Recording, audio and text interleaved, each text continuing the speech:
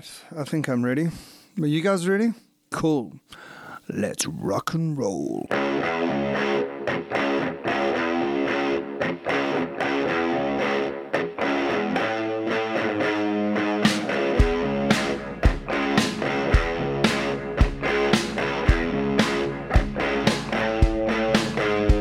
Welcome to the Bearded Fan Podcasts. I am Andrew, and thanks for joining me on this episode.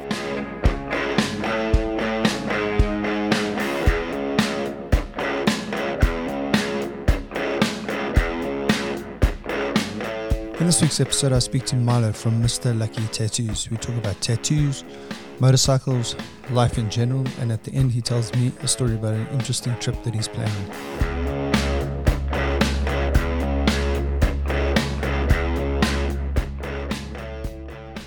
Hey, what's happening? It's Friday again. Can you believe it? All these Fridays are disappearing so quickly this year. So yes, this is probably going to be the second last episode of the year. I'm looking forward to the next year. There's some changes coming, so please tune into the next episode where I will tell you about some of those changes that are coming. In this week's episode, I spoke to Milo from Mr. Lucky Tattoos down in Cape Town. I recorded this a couple of months ago when I was down there for the DGR. Someone gave me a lead, said you need to speak to Milo, so I decided I would give him a call while I was down there. He had a space in his calendar. We sat down, we had a conversation. This conversation went on for almost 2 hours, and I decided not to edit the podcast because Milo's a very, very interesting guy. I probably could have just, sat there and chatted to him the whole day. So I'd love to go back and get a tattoo and also continue the conversation with Milo. But for now, here's this week's episode. I run two companies. The one is Mr. Lucky's Cape Town Tattoos, which is me and Ronnie, and I have 2 apprentices. And then the other is Grease's Garage. And Grease's Garage is like a weird sort of... how do you explain this? I mean, it's very difficult because it pulls on my childhood and it pulls on the things that I find very interesting as well. Okay. And then the childhood being, we've always built motorcycles, even as kids. My brother, I have 2 younger brothers, and we'd literally be in the garage all the time. We'd be building, at 16 we were building motorcycles. We were like stripping stuff and building stuff. And crazy stuff. So we were really customizing and doing stuff at that age. And so that has pulled through. But there's also been this kind of very influenced and inspired by the 20s and the 30s and the 40s and the 50s and the 60s and the 70s. And all of that past, all those eras, they really speak to me. I love that history. I love the music from those eras. Yes. I love the films and the characterizations and the clothing and all of that stuff. So Greases kind of tries to pull all of that together from a design aspect. Okay. And because for me, that's, if one was to say to me, like, what is the single most important theme that runs through, and that's design.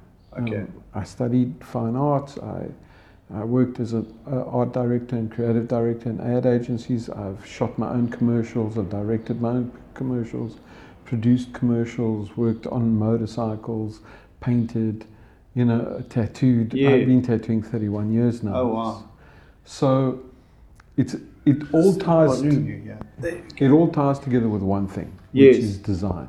Okay. I mean, nothing we look at, nothing we touch, nothing we feel, nothing we see around us is without design.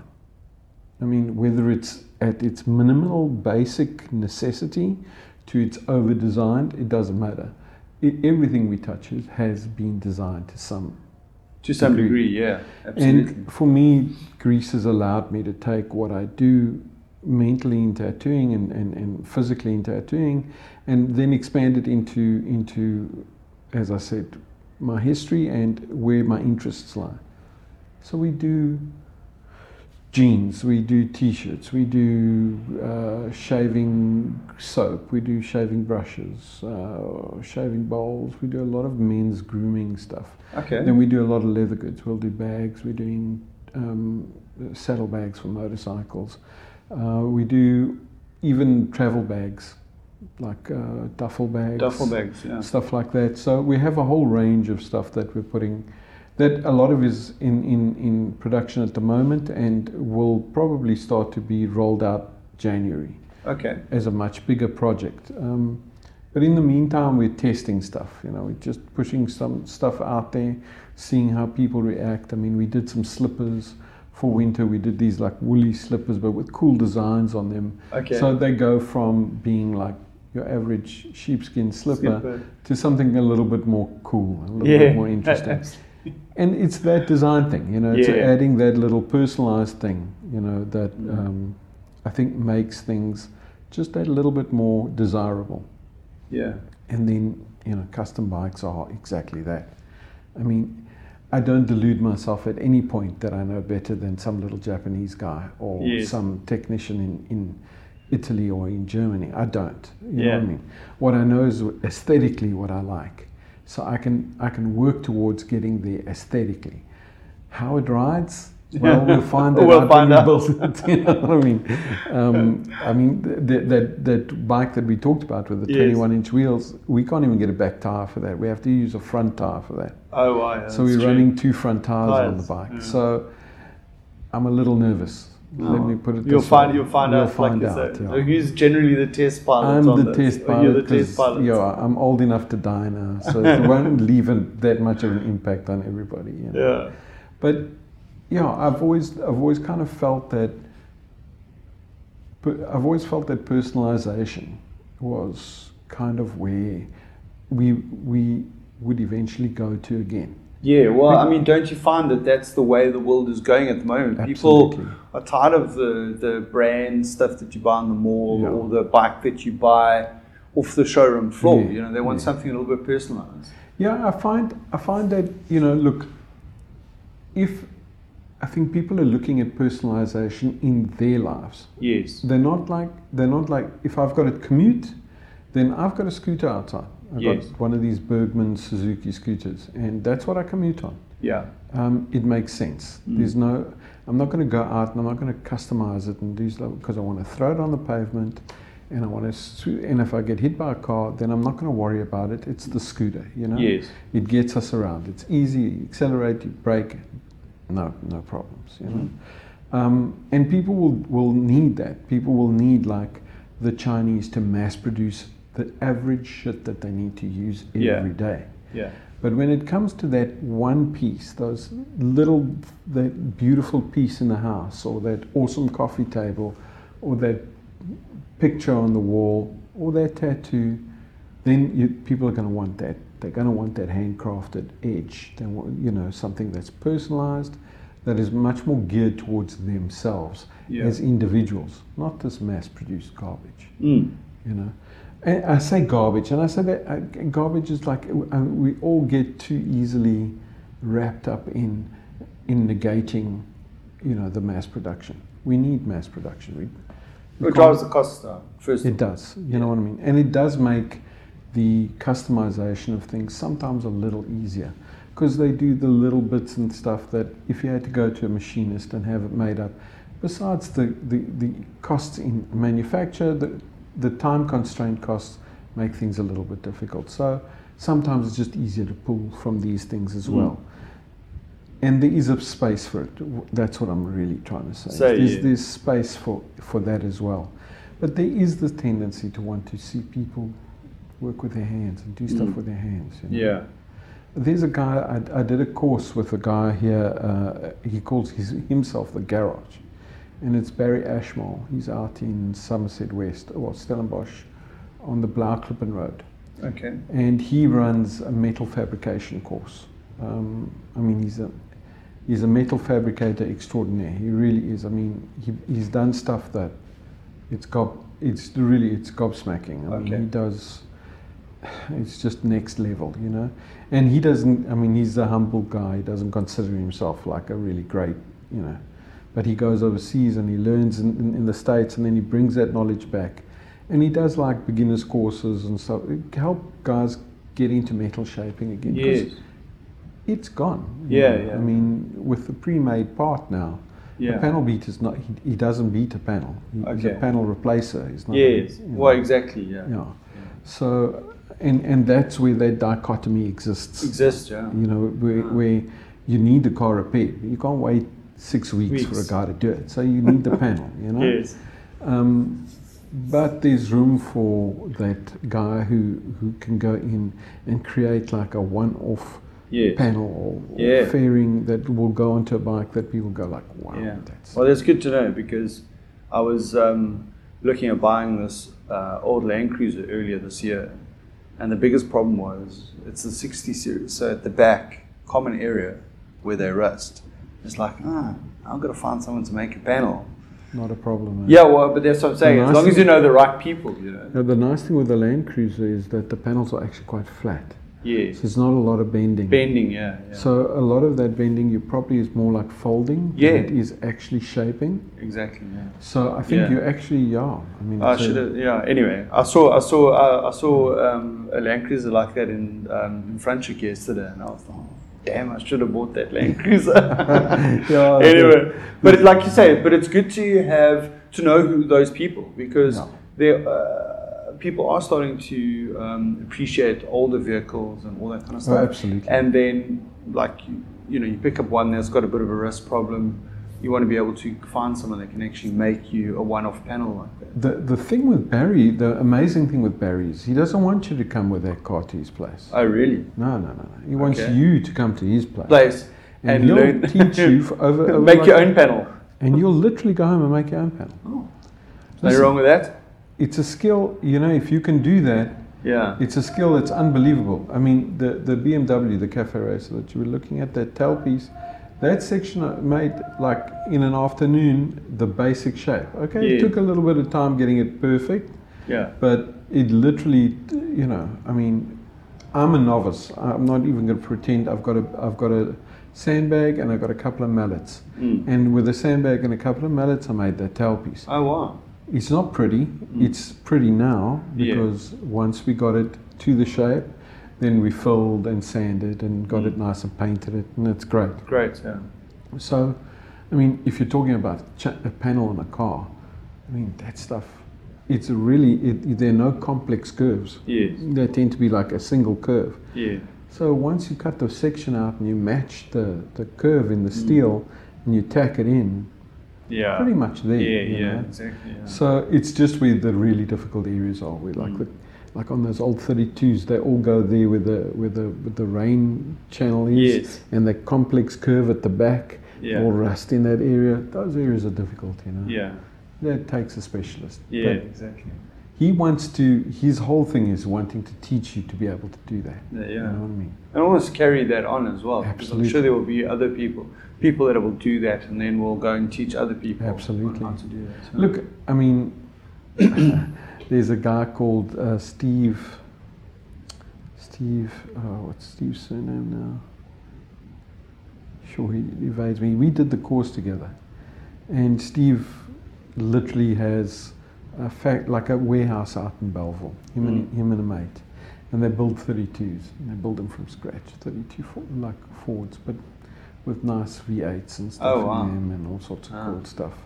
And they literally built from scratch. And he came and did that course for that exact reason, because he needed to shape panels and to do panels and get that right.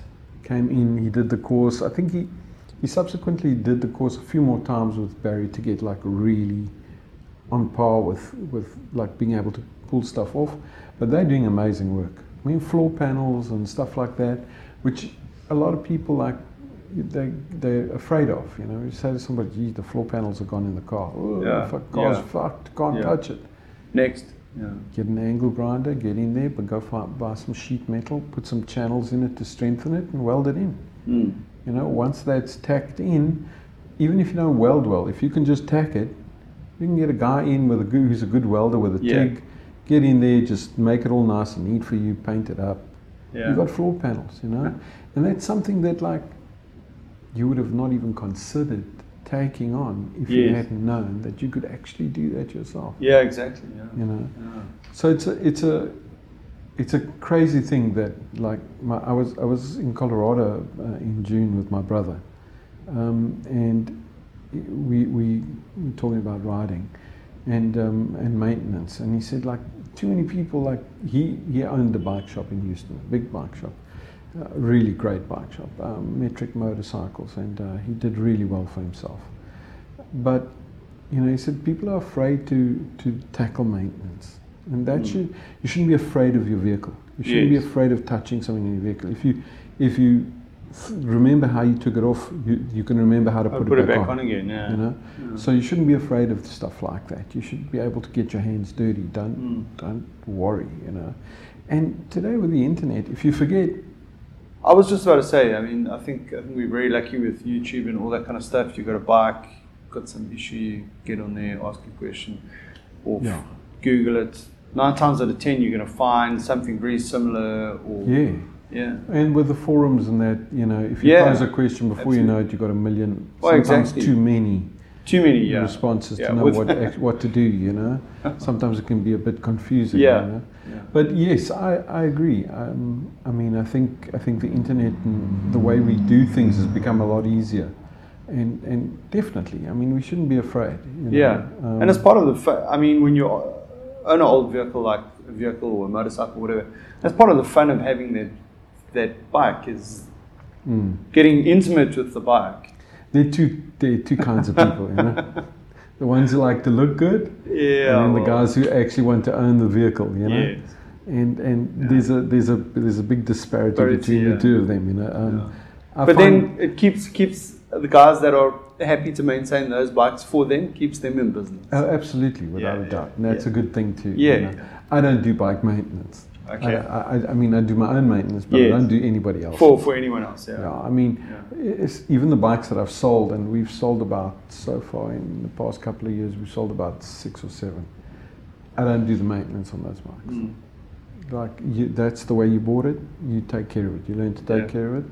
Otherwise, take it to somebody else, but I take no responsibility for that. What I've built is what I've built. Yes. I'll maintain what I built for myself. Yeah. But I'm not going to lie in the garage underneath some.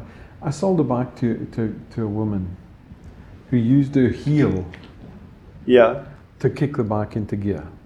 Yeah. Okay. And then kept coming back to me with the gear lever stripped off. Okay. And I was like, what are you doing? I mean, look, I can, I put a brand new aluminium one on. You stripped it. Now, that takes some doing.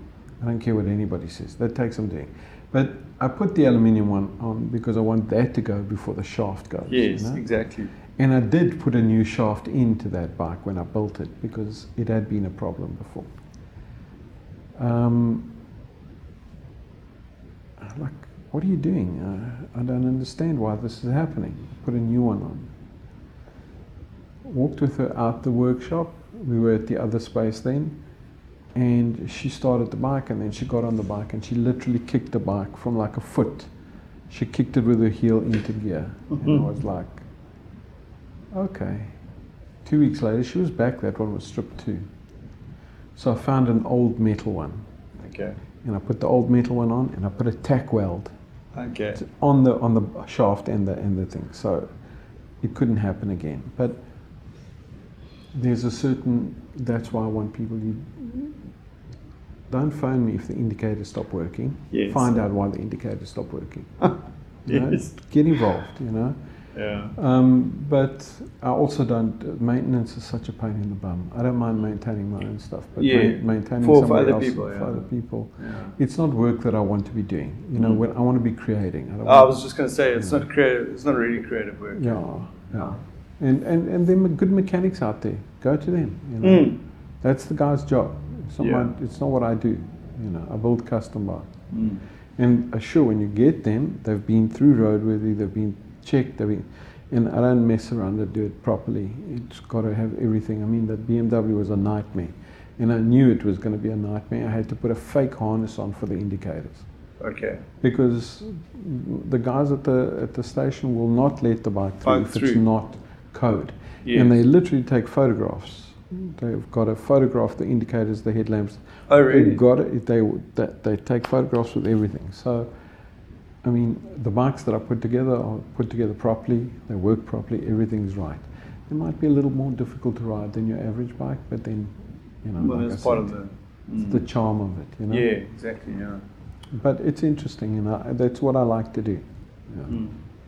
And then tattooing is what really just keeps me like young and busy, you know. Yes. It does. It really is an industry that does that, you know. Yeah. So how did you swap over from the fine arts, advertising sort of industry into tattooing? I did my apprenticeship in Italy, in Bari, a little town. Are you originally from South Africa? Or I was born here, but my parents are from Italy. Oh, are they? Okay. So I went up there, and after I left, got out of the military, and I went to Europe. I got into a little bit of trouble, and I had to leave town.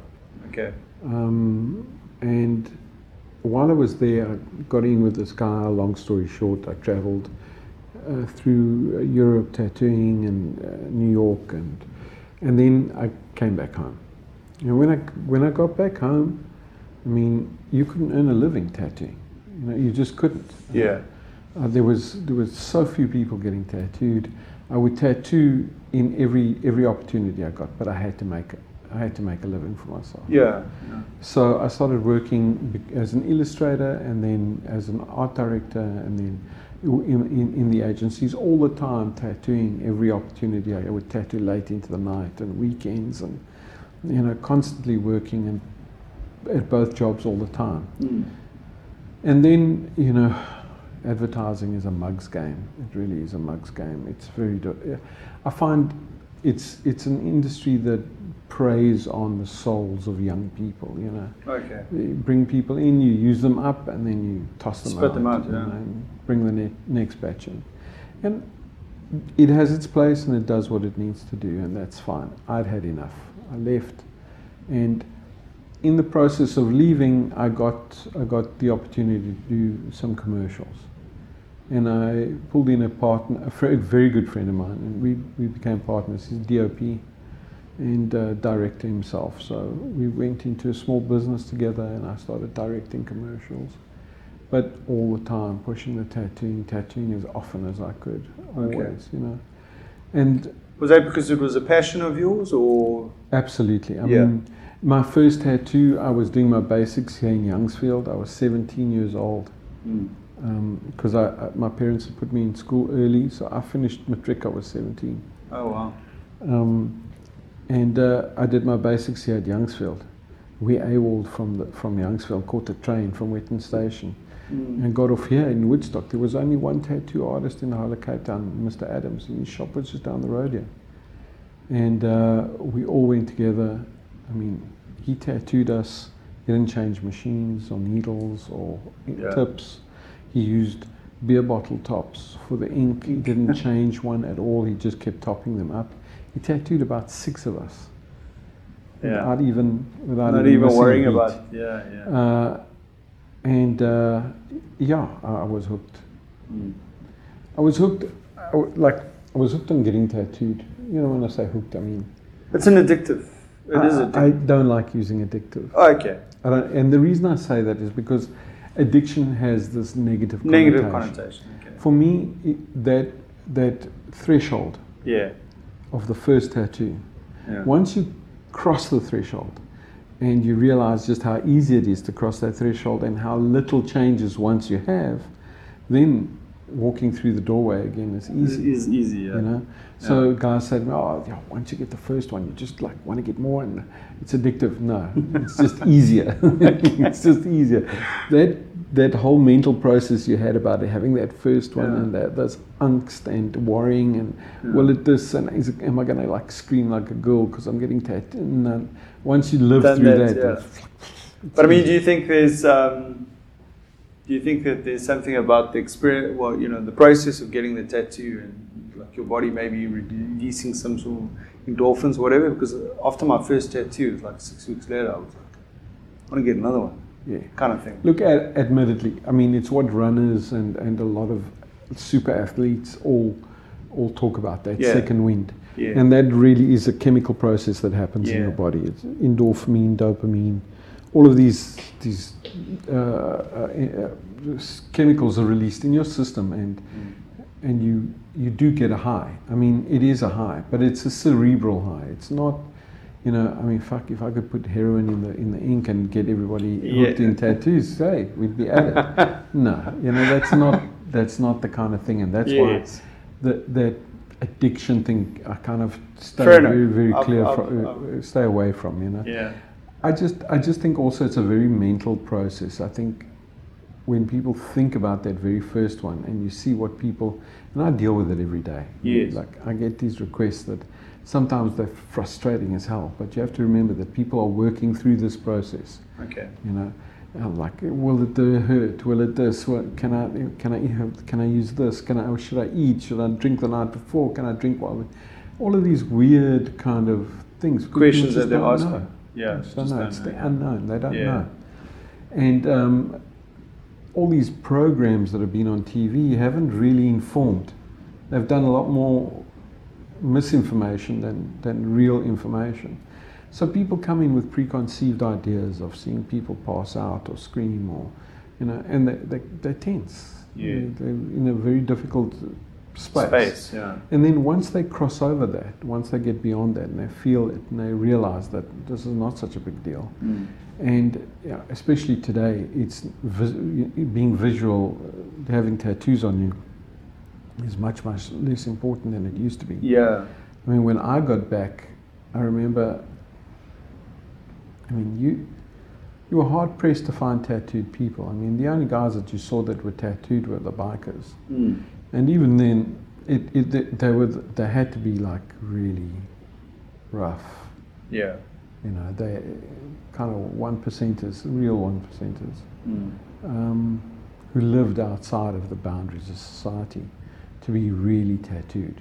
You didn't see hand tattoos. No, not at all. You might have seen something on a guy's arm or maybe on a shoulder or something like that, but those guys were rare. I mean, they were rare. And then the magazines started to come out. We started to see Skin and Ink and these shops that used to sell bulk magazines, and they started getting lots of those imported magazines in. And that started to perpetuate the business. It started to move forward on that. People started seeing that Europeans and Americans were getting much larger pieces and much more visible pieces. But it took 2 decades to get to a point where we literally, started to see people visibly walking around with tattoos. I mean, I remember even in '97 '97 I was in New York. In New York city limits, it was still underground. It was still banned. Oh wow! I think they repealed the law, '97, '98, but it was still banned from the '40s. What, like getting tattoos? No tattoos. You were not allowed to tattoo in New York city limits. Wow! It was a complete ban. Yeah, there was a hepatitis outbreak. Oh, I see. And tattoo artists, because of the way we work and the way we quite secretive and keep our things to ourselves, and we don't communicate with each other. We don't have a union. We're not like dentists and doctors. And I mean, if you look at the practices of those guys in those days, they weren't any better than what the tattoo artists were doing. So the hepatitis outbreak could have come from anywhere, but there was no representation for the tattoo artists, so they were easy to get the blame. Easy target, yeah. Absolutely. So that being the case, I mean, it is what it is. I remember going to Spiderweb Studio, and literally you had to call, and then they'd give you directions, and then you'd arrived at this blue door. Then I rang the bell to get in, and I got the 3rd degree by some weird little girl. Then I finally got through that door and had to walk down a passage and up a flight of stairs and then down another passage. Finally found the studio in the back of this building somewhere, And the funny thing is, from there, catching the subway, the moment you hit Queens, it was like one tattoo studio after the other. Oh wow! There's no more city limits. It was like tattoo studio, convenience store, tattoo studio, convenience store. It was crazy, because everybody in New York was just traveling out to get tattooed, But there's that charm, you know. There was that charm. Nowadays, it seems that you can't throw a stone without hitting a tattoo. Tattoos, yeah. So going back to your story, you were saying you were doing directing commercials and all that stuff, and you were doing tattoos on the side there. And then what happened after? This country's the evolution of this country through the apartheid era and all of that played a large impact on my life as well. When you start to now go to sell commercials to ad agencies, when you get called in as a director and you reach a certain age and you're a certain color, you're talking to young black creatives, you're just you just aren't on the same wavelength anymore. Okay. You just aren't, So it becomes more and more difficult to win, because it's always a competitive quote, a competitive pitch. Yeah. There's a commercial, they'll get 3 companies in to pitch on it. You go in, you get briefed, you pitch your best pitch, and one hopes that one would get that on merit, but you also have to gel with the people that you're going to be working with. There needs to be because it's a very collaborative thing. And I just got to a point where I was tired, And the tattooing was I was busy tattooing so much more that it was just easy to retreat into tattooing again and just do what I wanted to do all the time. So did you go from that to full-time tattooing then? Absolutely. I opened a studio in Greenside. I had a gallery. Greenside in Joburg? In Johannesburg, okay, Very close to the circle. And it was great. I mean, I had a good time there. I then eventually got divorced and I moved to Cape Town. And, I worked here for a couple of the studios, and it just, when you work for yourself, you don't deal with other people's shit. It's as simple as that. Yeah. It's not always the easiest thing in the world, and I always find people talk about starting a business and being an entrepreneur, and it's it's difficult. It's not easy at all. And if anybody tells you, it's going to be easier or you're going to do better, you're not. It's never easier. You never stop working. Yes.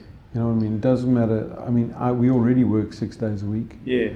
And Monday is just my day off. We just spend running around catching up. Yeah, exactly. Literally drawing, plugging holes. So, I mean, working in the workshop, that's why we open at 12, because I spend the morning in the workshop,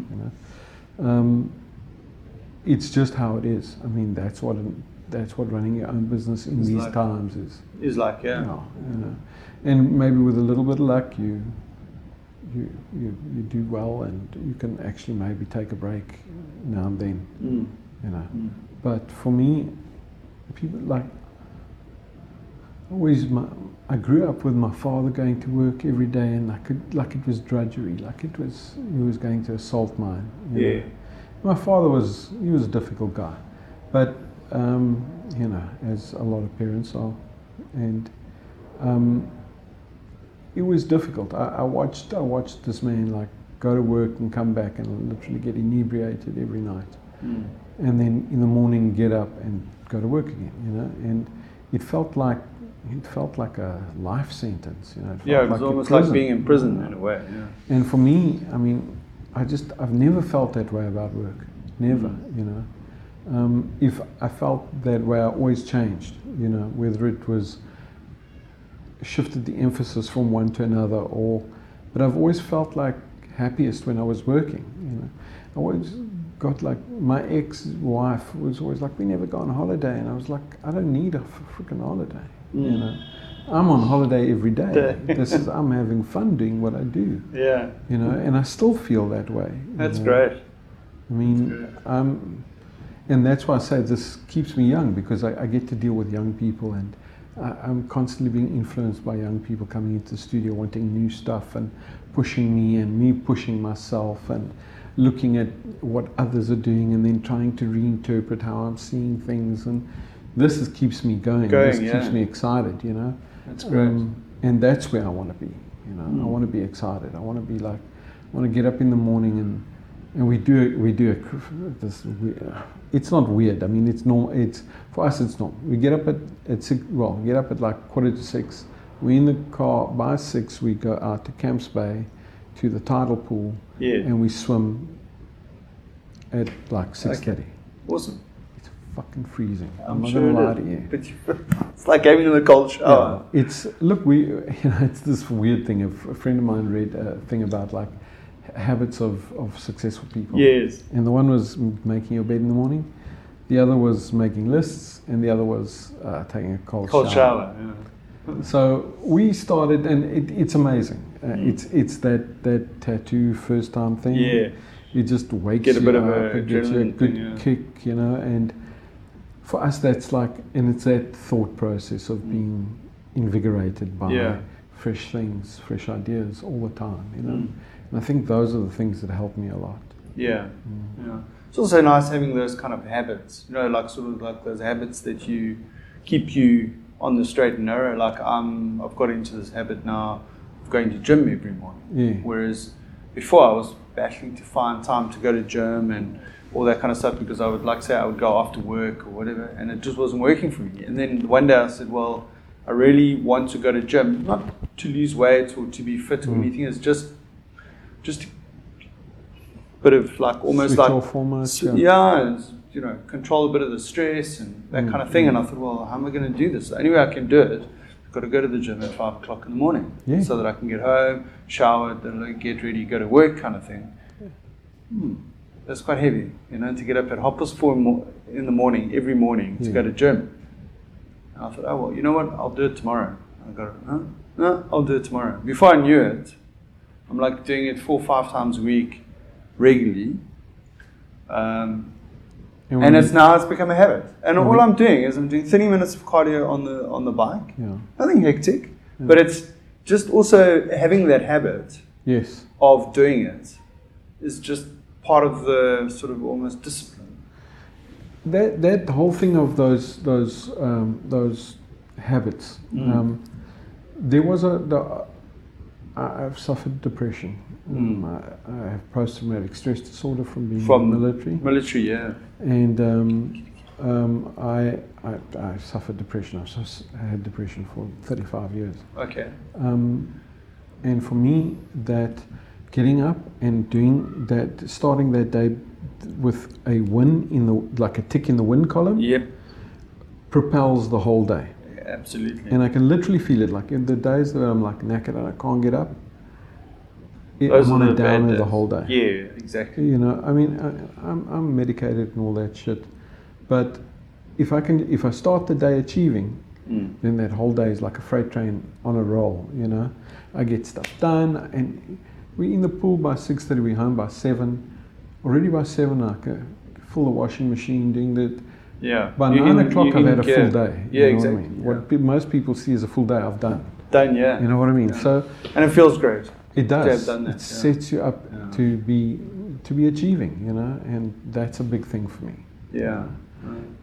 As I've gotten older, I've realized how necessary it is for me. Yeah. No, well, I know. I've also, you know, as I've got older, I've realized that these kind of things are important to have. These like sort of almost like rituals in a way. But like you don't have to be like anal about them.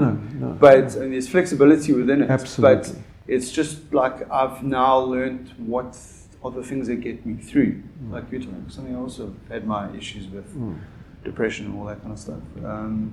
And that's the way I manage it, is there's certain things that I know that I have to do to be able to function. get through the day. Yeah.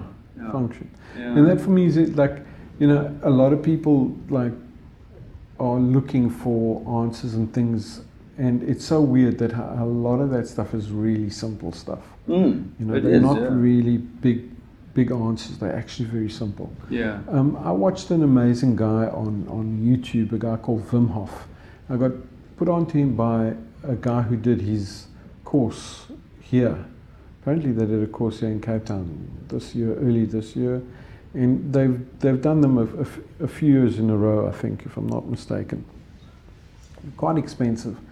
But he's this Iceman. This guy that swims under the ice floes, and I mean, he climbed halfway up Mount Everest in shorts and sandals. I mean, and the crazy thing is, when they tested him, they said he was like, he's a freak of nature. You know, it's not normal. Yeah. He took 12 people and he literally taught them the same processes that he puts himself through. And they gave them each, they took like 140 odd people. They gave them a virus that made them, like salmonella, make them ill. And him and those 12 people metabolized that virus within 15 minutes. Like literally killed off the virus. What? Yeah. He talks about this breathing method and working through the cold. He unlocks the spinal column. Oh, okay. And it's a lot to get into. Yeah. You might want to watch it sometime. No, I think I'll Very give it a interesting bash. character. Very interesting character. But we found that with the cold water immersion in the mornings, less flu. I get ill a lot less. My joints feel much better. All of those things, I feel much more invigorated. And I feel healthier doing it every morning. So there's definite benefits to cold water immersion. And this is well known, well documented. I mean, it helps your immune system, your blood flow, all of these things. The amazing thing with him is this university then took him and they put sensors on his body to measure his body temperature and his skin temperature. They put him in a bath of ice. He started to warm his body up. They started to melt the ice. They had to keep pouring more and more ice in to try and get readings of what was going on. So you can definitely control your body through your mind and your breathing. How he achieves it, I don't quite know yet, and I haven't done a course, and I'd like to do one next year if they do come down. But there's definitely something. And something in there. Yeah, he keeps saying that the cold is the teacher. The cold is the one that teaches you how to. And I found that we took a break through winter because I was in Colorado for a month, and then when we came back, getting back into the water was like the first time I got in. It was like, oh my God, what am I doing? By the second time, I was back to where I was, again, because it was all in the breathing. The first time I jumped in, I freaked out. I didn't think about my breathing, and I struggled. The moment I got in the second time, I just leveled my breathing off, and it was fine. And the crazy thing is, he says, you know, we talk about like all the people that died on the Titanic. When the Titanic went down, these people that were exposed to the water and that. We don't talk about how many people survived that. Yeah. That's North Sea Ocean. That's like almost freezing. Yes. There are people that were in the water for a whole night and survived. Sure. And that says something about the mental state. Yeah, you know what I mean? Exactly. So, very interesting guy. Check him out. Yeah, I'll check it out. Wim Hof. Very interesting guy. Obviously, you know, combined with a lot of yoga and meditation and all of these things, it makes for an interesting. Yeah. Do you meditate? Have you ever tried it? Got into it? You know, hasn't worked for you? I struggle a little bit, you know, because like, and I don't know if I've never really spent enough time. I've listened to all these tapes and things like that, and the thing I've struggled most with is they keep saying to me, "Clear your mind." Yeah. It's like, no, it's impossible to clear. I've tried. Yeah. I can push stuff out for like a little moment and that, but before you know it, something's creeping in from the other side. Yeah, you know? So what I have been able to do is to work on my breathing. Yes. You know, and that for me has helped me kind of almost bring myself into a much calmer state. So if that is what one considers meditation, then yes, I do meditate. Yeah, because I think a large part of meditation is breathing. Yeah. Or they use the breathing technique to focus. Yeah. And that's it. That's where I put my mind to. Yeah. But there's still so much, like so many mice on these wheels running around, you know, that it's difficult, you know. Yeah. So I mean, what I tried was I started meditating as well when I started getting into the gym thing. What I found works well for me is go to gym, come home, shower, then I meditate, because I'm nice and relaxed. Okay. And in the beginning, I've also had the same thing where there's just so much. And there are days that you have that where, and you just got to accept, well, today is one of those days where the mice are running around in the head. But I use one of these apps on my phone called Headspace, and they've got these guided meditation that start off with basic and they get you to advanced. And also, when I'm thinking, it's just not working because my mind's like... But after a while, I started realizing that I actually had the ability to almost like capture those thoughts. So like if my mind does go off in a tangent, I'll be able to capture it and like, not contain it, but pull myself back. Corral it a little. Yeah, realize that I'm going down the rabbit hole and be able to bring it back. Because I mean, like, when life is, things are on your mind and you close your eyes for about 5 minutes, and then after a while, you're thinking about that problem. Absolutely. You're already trying to solve it in your head. Yeah. And I just found it a lot easier to catch myself on that and then just reframe it back to, and I suppose it doesn't work for everyone. I find I'm able to do that. That's what I'm able to do. I'm able to kind of, as I start to wonder, then I'm able to bring it back. It's the other thing that I found is that the breathing has helped me not think about that too much. Because I'd get frustrated with that. And that's where it was starting to fall apart for me, was this like needing to keep everything and then actually getting freaked out by having to corral everything. Yes. Instead of actually just like, hey, it's okay, let it go, it's fine. And the breathing, like focusing on actually getting that breath in. And he doesn't do, Wim Hof doesn't do that yoga thing where it's that deep breath and then that long exhale. Because he's making you hypoxic. So he deep breath in, shallow out, and then deep breath in. So you're almost getting over oxygenated, which is actually quite dumb. Even I get gooseflesh just thinking about it. Because it really kind of, when you flood your body with that much oxygen all the time, you get very lightheaded. And he says to you straight off, like if you, because I've done the video, I watched it, and he says to you, if you feel lightheaded, that's cool. You're doing it right. You're in the right area. Keep going. Work through that. And that's how I've managed to kind of, as you said, corral those kind of. Oh, that's good. That's great. Yeah, and I think people need to just find out what works for them. Oh, absolutely. I agree with you. It's I'm always that person. I don't know. I know how to help you. I realize, okay, but hang on a second. What works for me doesn't always work for everyone else. Like you say, let them know about. Let them go and investigate it. Let them try it themselves. Find out what works for them. I agree. I couldn't agree more. And it's that we want to be helpful. Yeah, absolutely. You know what I mean? Absolutely. Can't solve everyone's problems, but that's just being a gregarious person. Absolutely. And I'm that too. I'm often like maybe a little bit bombastic that way, but we try not to. I try and catch myself. So talking about that, when you're doing tattoos, I mean, like you say, you get to know these people in a particular way because they come to you and they've got these concerns about getting a tattoo and whatever. And I'm sure you get to know them a little better, and they come, they've got an idea of a design. You help them with that, I'm sure.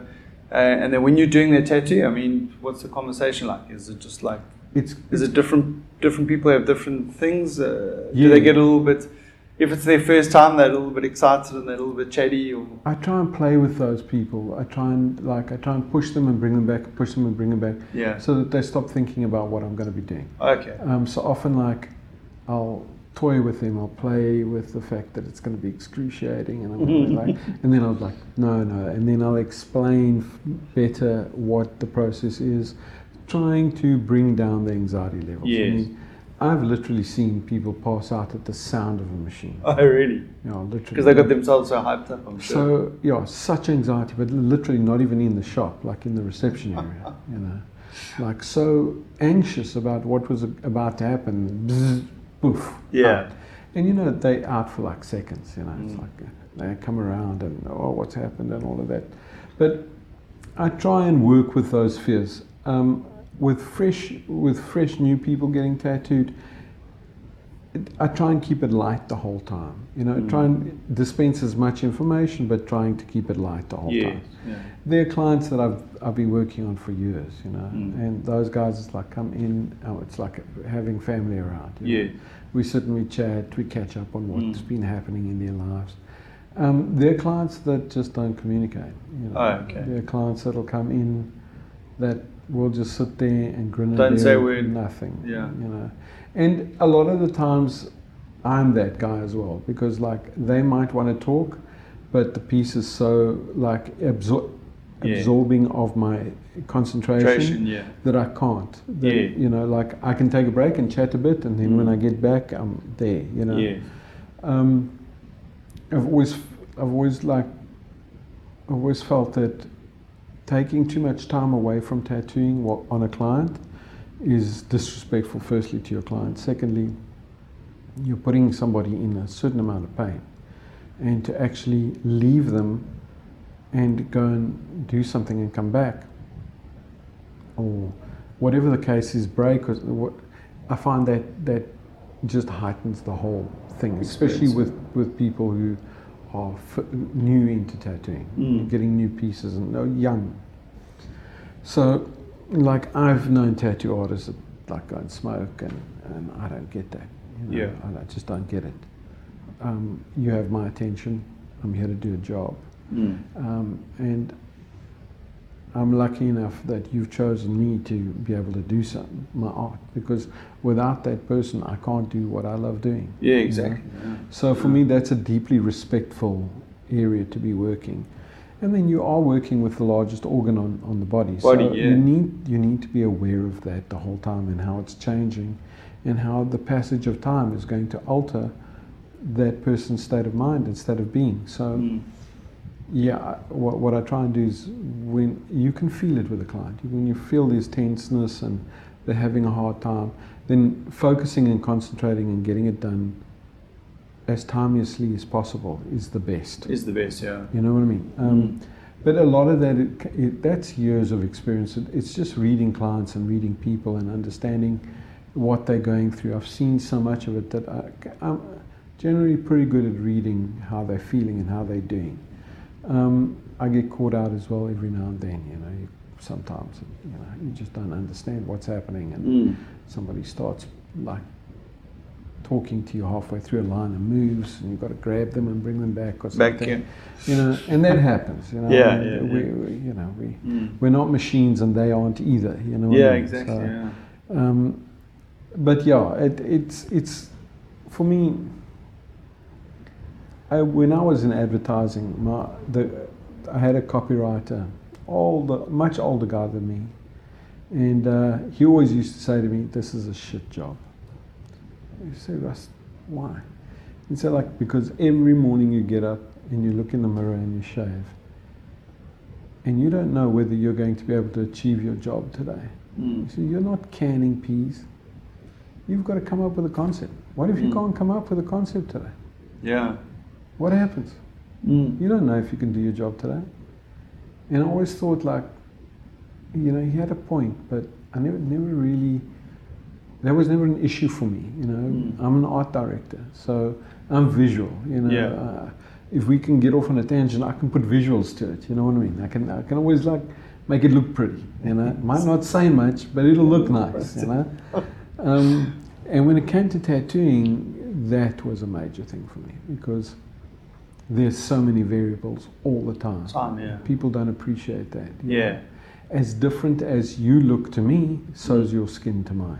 Yes.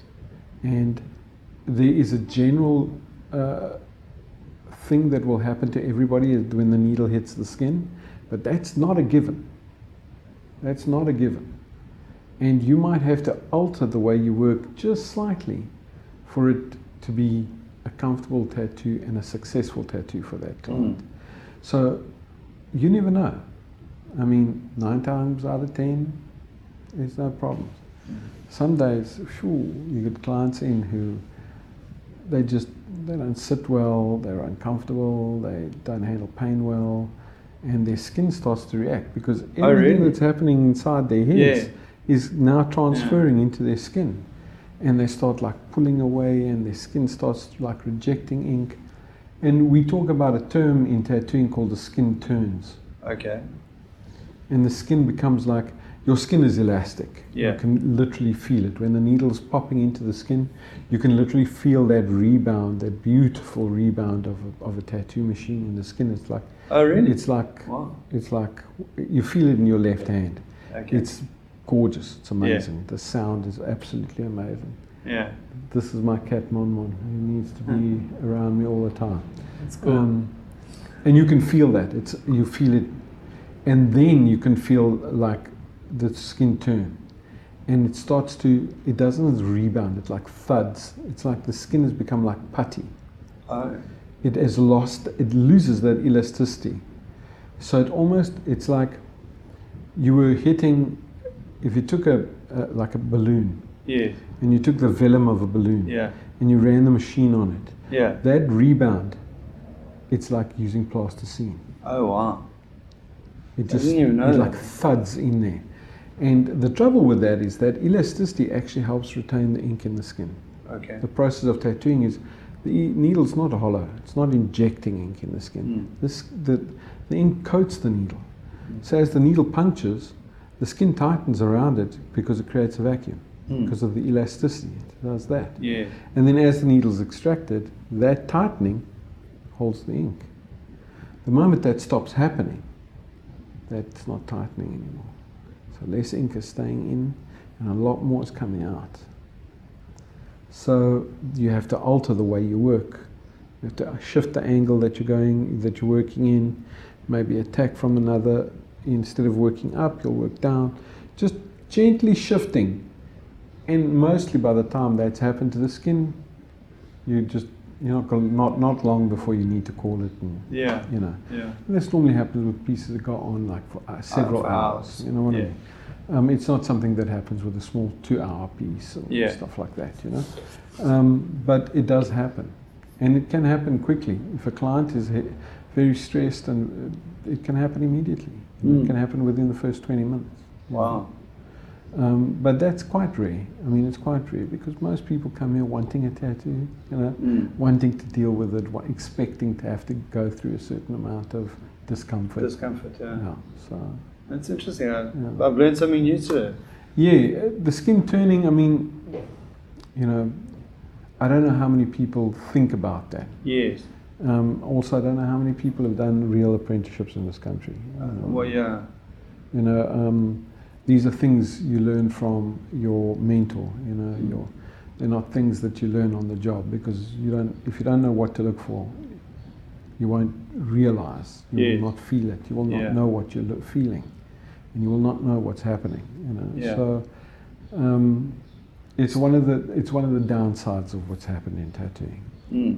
Like, guys get on the internet. They have these Chinese sites. They're buying a full studio setup for like 1,000 rand. You must know that the quality of everything is just shit. Shit, yeah. You know what I mean? Yeah.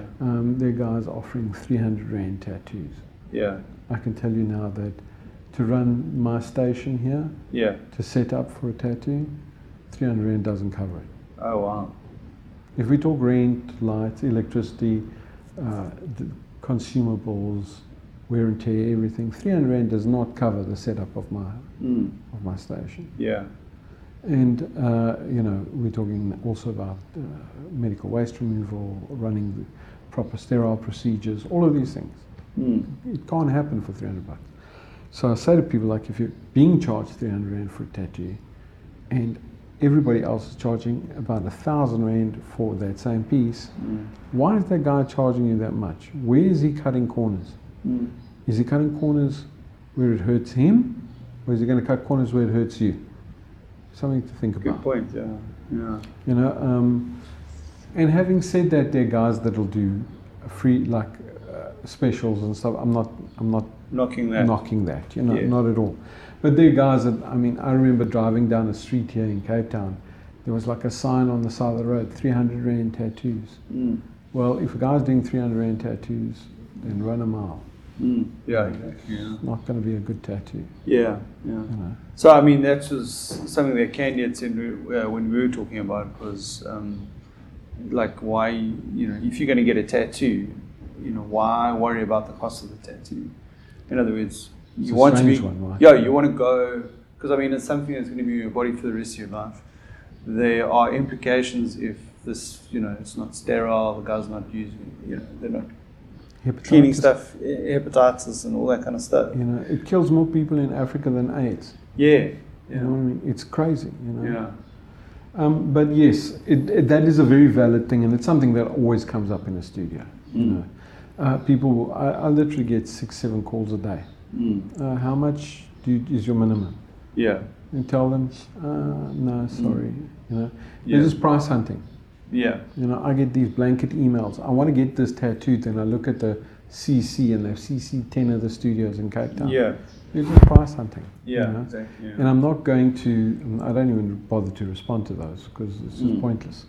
And price hunting, I understand. Everybody wants a deal. Yeah. Everybody wants a deal.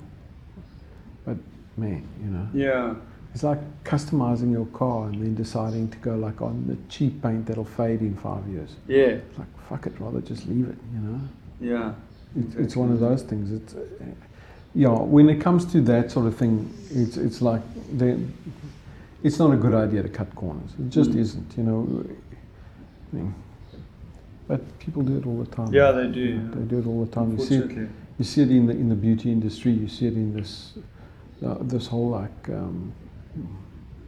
plastic. Cosmetics. And, like Botox. Yeah, and all of this. You've seen people going to like parties at people's houses where they're shooting the shit into their faces and that. And you don't know what the results are going to be. No, exactly. You just don't. And recourse if there ever was recourse. Oh, absolutely. Because for you, I'm sure it's your reputation. Your business. Besides that, we have very real issues with fucking up on somebody. I had to fire an apprentice a while ago because of that, and it's real damage to my business. It cost me 18,000 rand to remove laser removal.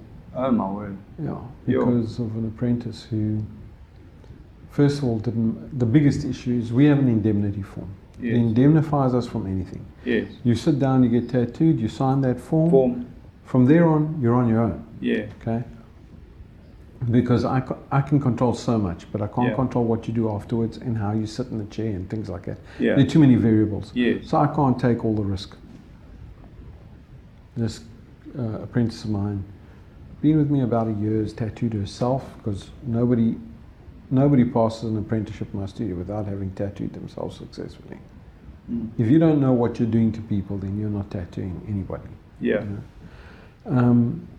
Tattooed herself successfully, brought friends in, tattooed them successfully. The first client she got in messed that up completely. Oh wow. And the tragedy of that situation was like, I said to her, this is a delicate tattoo. Why don't I do this tattoo? She said, no, I've got this. It's like, are you sure? And I literally asked her about 4 or 5 times. Literally while she was tattooing, I asked her 3 or 4 times as well, are you okay? Is everything okay? Didn't stop, just kept fucking up. Just kept going. And not just badly, like really, really badly. I know. So, I had to agree. Well, the worst part of the fuck-ups is form hadn't been signed. The chick wanted to sue me, so I had to pay for all the laser removal. Sure. And it's a very valuable lesson that it's something that we've always instilled in the studio. And since then, if a client sits down and they haven't signed a form, even my client sits down and hasn't signed a form, the apprentices are fired.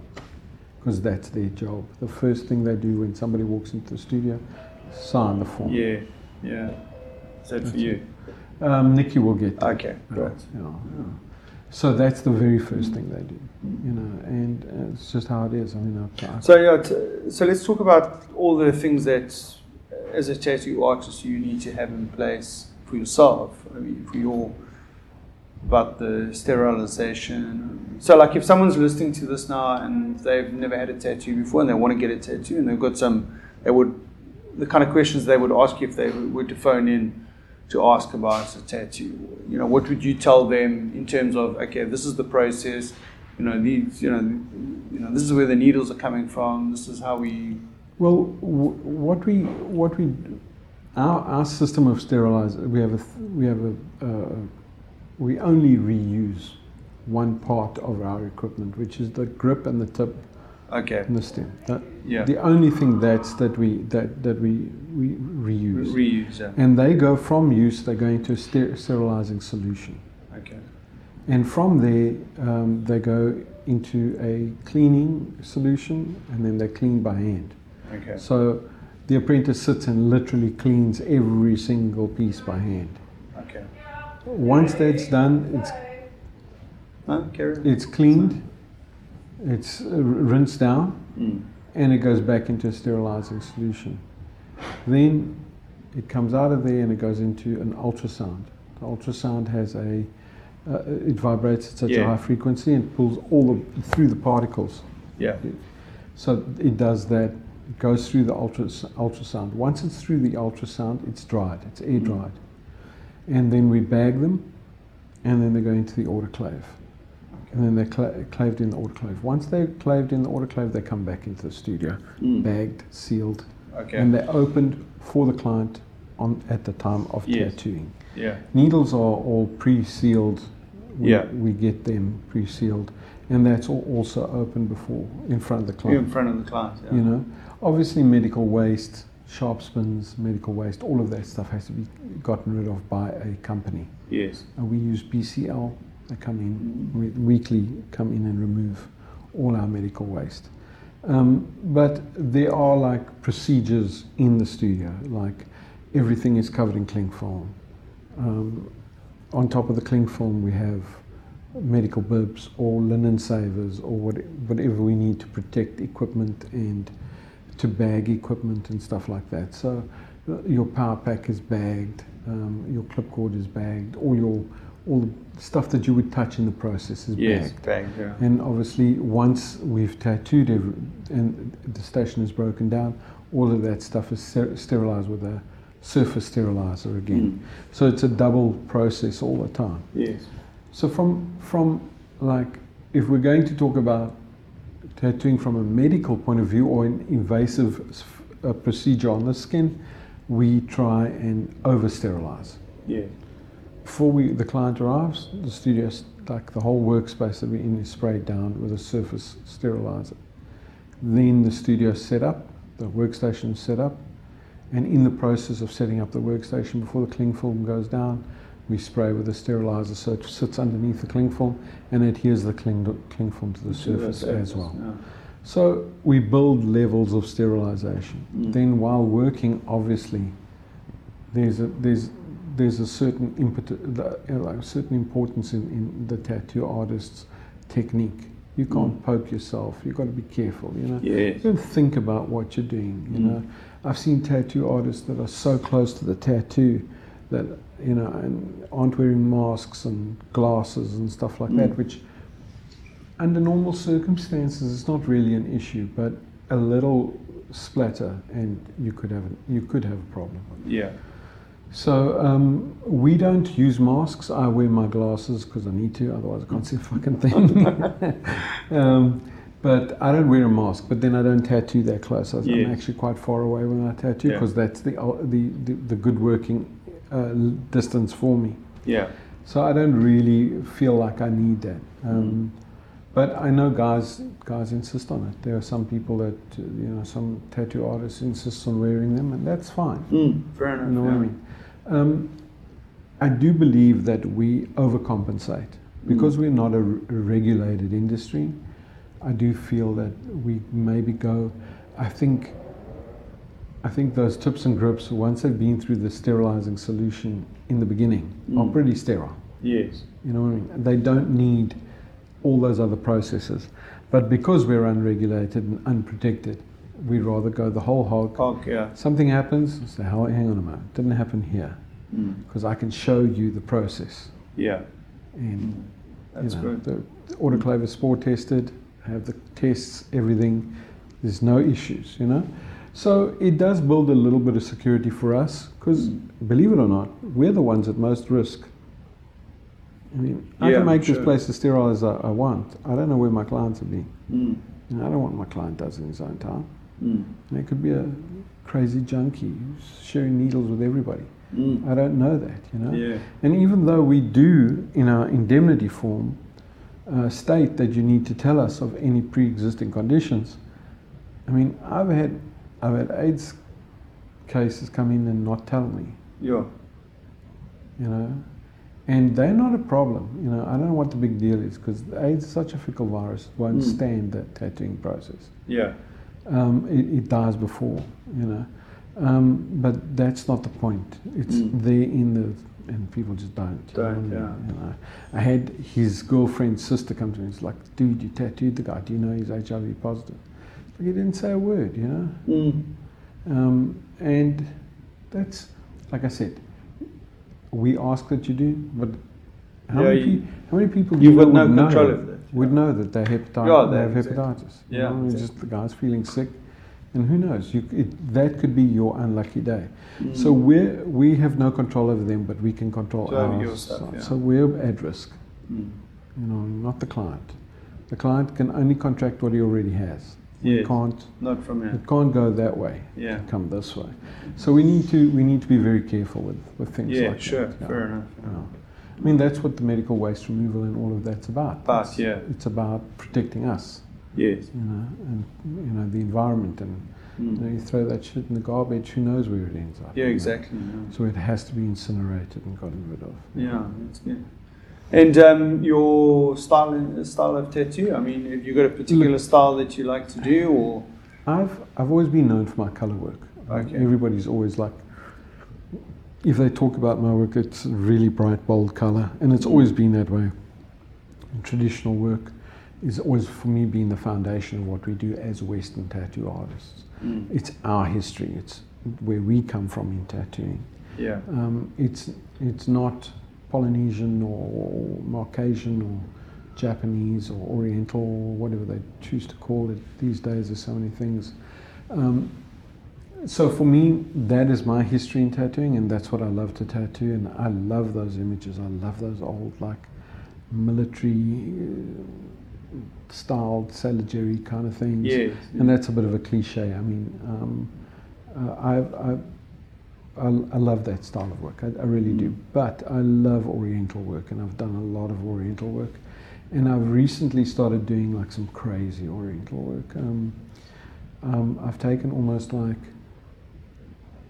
Oriental prints and then kind of reworked them in almost a cubist sort of graffiti style of putting it together, but on like a massive scale.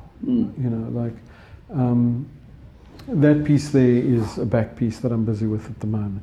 That same one. So you can see that, like, I mean, the lines, we're literally having to put tram lines and filling the lines with black. So just getting the lines done takes one session, just to get those lines in. And that was 4 hours. And then we'll start to fill the hair. I've got to do the hair and that thing on his head, that kind of pom-pom. That needs to be done next. So, but that's his whole back. It's one face, So it's bold and it's like really amazing, fat lines with playing also with the printing process. I mean, if you see like the deregistered prints where the black is printed and the colors just slightly off. I'm doing the Japanese kitsune, the fox with the 9 tails. I'm doing one with that where I've misregistered the color. So I've left gaps. So when I put the color in, it'll look like it's shifted underneath the black. So just trying to come up with new stuff. You know what I mean? Like stuff that I think people will look at and go like, wow, that's interesting. So then, I mean, like the ideas for that, I mean, where do they come from? Did your client come to you and say, listen, I'm looking for something, this is my basic idea, and you propose that idea to them, or how do you There's this tattoo artist that I know. Well, I don't know him, but I know of him. He was down here a couple of years ago. His name is Davey Blows. He does this very graffiti style kind of work, but he does like these panthers, these big black panthers that he does with these like very bold lines and that. And when I saw that, I thought like, wow, that's very interesting. And he's done some other Oriental pieces, but he hasn't really explored like that whole sort of angled cubist. He kind of blows stuff up, and I like where he was going. So, and I really like his style of work. So I thought, I wonder how they would translate in my way, and blocking stuff up so that it wasn't that nice kind of edged curve and sort of thing, that it was much more chunky and what it would translate like. So I sat down and I worked through about 6 or 7 pieces. Okay. You know what I mean? And just slowly put them together. And then I've been putting them on Instagram. This one was taken by a guy, and the kitsune is on a woman. Okay. Which I'm 11 hours into her, and we haven't even finished all the black work yet. Oh wow! So what you're saying is that you came up with this idea, you've posted it out there on Instagram, and someone's approached you and said, "Okay, I like that," or have you like said, "Okay, this is available," and I said this is available, and both of them came to me, and I'm not going to lie to you, I've done deals on both pieces. They're not paying full price on them, and that's because I want to get them out there. I want people to see what this work can look like, and the scale of what things look like. And I've also been playing. There's this whole thing in Japan, the crazy eyes, and it's where they make like one eye a lot bigger than the other. There's a weird sort of, which I've also been playing with a lot. Okay. So all of that together. So I've wanted to put a few pieces together to show people just how cool this can look. be. And I mean, they're full. They go from the bottom of the bottom right up to the neckline. Oh, wow. So it's the whole Massive, back, and it's huge. I mean, that piece is literally that size. Wow.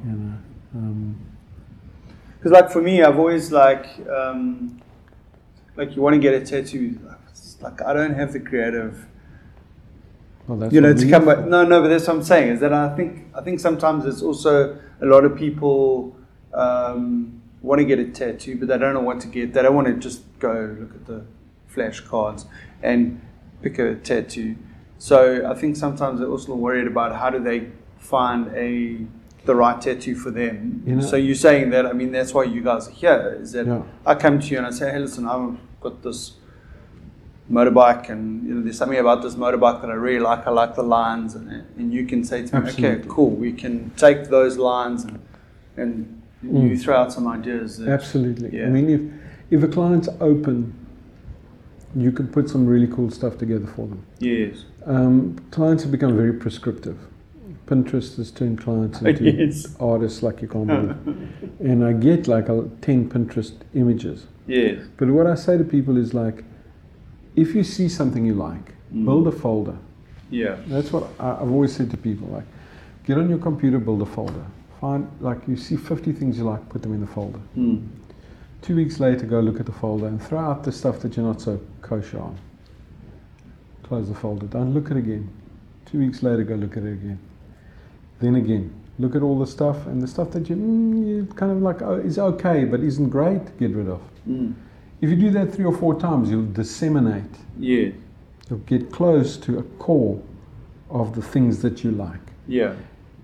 If you send me that stuff, then I will be able to ascertain kind of generally where your headspace is in the kinds of stuff that you like and the style. Because everybody focuses on image, which for me is a big mistake. Okay. Don't think about the image yet. Think about the style. So go and look at styles of tattooing. The Western traditional, Oriental, Marcasian, whatever the case is. Go look at that style of work. Immerse yourself in that style. Like, once you've decided that is the style, go and you're really into it, then we'll start to talk about the images that are important to you and how we can translate them in that style. The reason I say this, if you find a style that really resonates with you, that you really like, you can get anything, anywhere. And eventually, you could probably link it all together and it'll work. Yes. You know what I mean? You're not going to look like the proverbial smacked with a wet Argus. You know what I mean? Yes. You know? Nothing speaks more of indecision than seeing people with blacked out arms. Yes. Like when a guy comes and like, you know, like I black out my arm and then add, like already starting to backtrack. Because already you're a litany of bad mistakes that you're now covering. Yes. You know what I mean? Yeah. So I have issues with that. No, I agree. Listen, tattoo artists have gotten better, everything's gotten better. So the ugly stuff sometimes has to be covered. But it sets off alarm bells. And it also sets off alarm bells when you see people have mismatched stuff, because you're faddish. You're just going, oh, I like that now, and I like that now, and I like that now. I'm not suggesting that that's wrong. Yeah. What I'm suggesting is it shows that you don't really get into any of these things. You're just choosing it as you go. And that makes my life a lot more difficult later when you arrive and you say, I want to tie this leg together, and I'm going like, Jesus, you've got 7 styles on your leg. What the fuck am I supposed to do? You know what I mean? Like, I don't know how to tie those things together. You know, I mean, we can try, but, you know, it's a difficult thing, you know. So... And I mean, do you find as a tattoo artist that if you put your work out there, sometimes there's a line that you don't really want to cross because your work is going to be, you're not worried about that? No, not at all. Okay. First of all, if anybody takes my work, they're more than welcome to use it. I have no issue with people using it. Yeah. If that's how you feel, that's what you want to do, that's cool. I've already moved on. Yeah. Like, no, sorry, maybe you misunderstood. You're talking about your designs that you put out on the internet. No, I'm sorry, I'm saying if someone comes to you with, say, 2 styles, and you're now going to put your name on as, in other words, you're going to do a tattoo on them, but you can see the styles don't go together, and would you ever be concerned that someone was going to see your tattoo and they're going to ask them, okay, who did that tattoo, and then they don't see that they mesh well together? Or is that... Look, you know, am I overthinking it? No, not necessarily. No, I don't think you're overthinking it. I just think that, you know, at the end of the day, I don't think people are accustomed to looking at pieces. Okay. People will look at a body of work. You know, and I think more than often people will not show enough interest in the specific piece. But will make a judgment call on what you look like. You know what I mean? And it's quite rude because you don't know that person, but people do that. You know? I mean, they'll look at you and they'll go like, fuck, like that's a lot of shit on you, you know? And you know, in today's world, getting bad there's no excuse for getting bad tattoos. There's no excuse. You know, like 30 years ago, if somebody got a piece of flash, it was quite acceptable. And it still is today. There's nothing wrong with that. But don't walk around thinking you've got a unique piece. Because you did not. You know? And our history is repeating designs. It's not this whole unique thing. This is a thing of the past 20 years. It's not not even past 15 years. It's a very new thing. It's not an old way of tattooing. But having said that, everything is evolving. And with the amount of information out there, there really isn't room for a bad tattoo. You know? So if you've gotten a bad tattoo, chances are probably the thought processes weren't discussed enough with you. And that's part of our education with clients. You know, and I feel that a lot of that is not done. You know, there seems to have become this almost rock star mentality with tattoo artists, and I've always said to my guys, you're nothing better than a freaking hairdresser. You just do more permanent shit. That's all. You know what I mean? Because we're not rock stars. We're not. We're just tattoo artists doing the best that we can for the clients that we have. And that's the other thing about tattoos is the onus is on the client to get the information, but the client can only be privy to information that he finds on the internet and that the artist gives him. And if the artist is not forthcoming, it's very difficult for that client to make the right decisions all the time. Yeah. And those decisions will only come through a litany of difficult, hard lessons learned in giving up skin to people.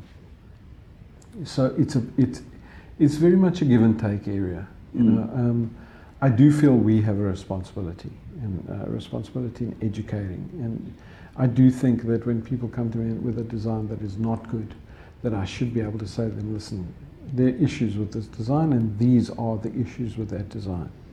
I do not think that this is going to work, and these are the reasons I don't think it's going to work. Yeah. And as long as you clarify that and the client understands that, at the end of the day, we're still in a commercial art form.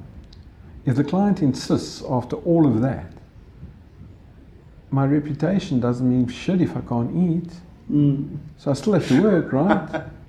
True. You know, so it's a commercial art form. I still have to make money. So I have to then kowtow to that client's needs. You know? Yeah. So understanding maybe good techniques that you can maybe just open stuff up or clean stuff up and gently nudge them along is also a very a thing that we need to learn, that needs learning.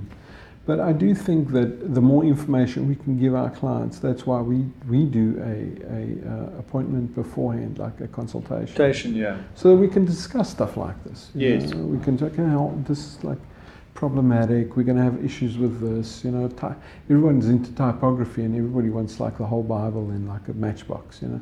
It's like the E's are going to close, the A's are going to close, the I's, the dot's going to disappear. This stuff is not going to hold, you know, and we're seeing so much of that now.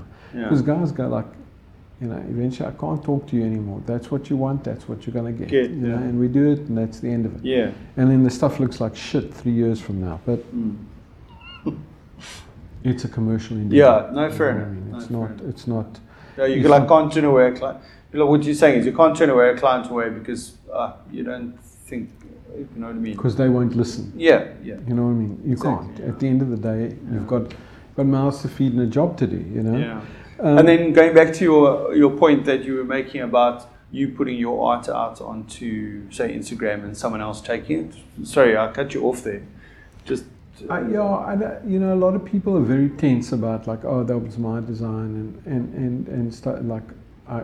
There's nothing new under the sun. And when people start to lay claim to stuff, it really gets on my nerves. You know what I mean? I've seen guys going off about like this tattoo was done by this guy first. No, he wasn't. That drawing, that tattoo inspiration came from a piece of work done by somebody else, that was seen by somebody else, that was passed down to somebody else, and eventually assimilated by this guy, and he created that. And admittedly, that is something of his creation. But it's not solely 100% original. Absolutely. It's not a vacuum. Absolutely. So, you know, when people like go on about stuff like that, it's like, I've always said, like, I find it very flattering that you would choose my work to take. I find that very flattering.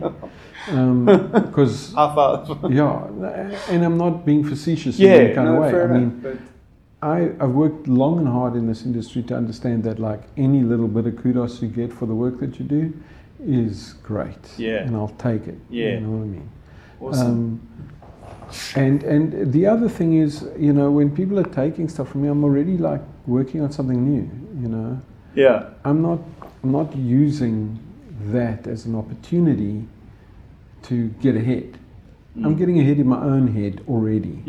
So you're welcome, you know what I mean? Welcome. And nothing is, I believe strongly, nothing is new under the sun. It's just variations of something else. Opinions, you know. It's like he looked at it, formulated an opinion and went and did it that way that matched his vision and in his head. And that's generally, I think, everything. You know? And admittedly, we've seen a lot of this in the States, you know, with these guys suing each other over this design and that design didn't change this, didn't do that, or she got this and she's copyrighted. And I'm like, man, you people are such twats, you know. Because if you look at our industry, we started out copying everybody else's stuff all the time. All the time, That's what we did. Yeah. That's what we did. In the old days, that's what we did. Yeah. We didn't draw new stuff for people. Yeah. People weren't even open to getting something we drew. Yeah. They wanted that stuff that was on the wall. Yeah. They didn't want, some of that stuff we'd drawn ourselves. But if they walked into 10 studios and they saw that old style flash and they walked into yours and they found new stuff, they weren't going to get tattooed by you. You're a weirdo. You're not getting tattooed. Yeah, we'd go there because that was the norm in those days. Yeah. That's what we did. You walked in, you chose a piece of flash, you got it tattooed, and you were happy. Yeah, exactly. With that piece of flash. Exactly. That was the whole thing. You know? Yeah. That's the tradition, Western traditional tattooing. Yeah. So, as I said, once again, I think the heads have gotten very big in the industry. Yeah. You know, work hard, stay humble. It's just a very simple thing. There's a lot of talk about me and my character and what I'm like as a person, but a lot of people who don't know me at all, you know. What you yourself I have a personally? reputation, yeah. Oh, really? I have a reputation, you know. Okay. But that's fine, you know. I mean, once again, it's like that whole thing about being copied. You know, if I'm doing something that's making people talk about me, then I'm obviously doing something right, good or bad. I don't know. Yeah, exactly. You know. Yeah, there's no such thing as bad publicity. Publicity, yeah. Well, I suppose there is, but in general. I look, you know, as I said, the funny thing is, the stuff that's said. If anybody knows me, like, and has spent any time in the studio, they know completely differently. You know what I mean? Yeah. And there's this image of this biker and this tattooed crazy fucking person and that, and I'm everything but.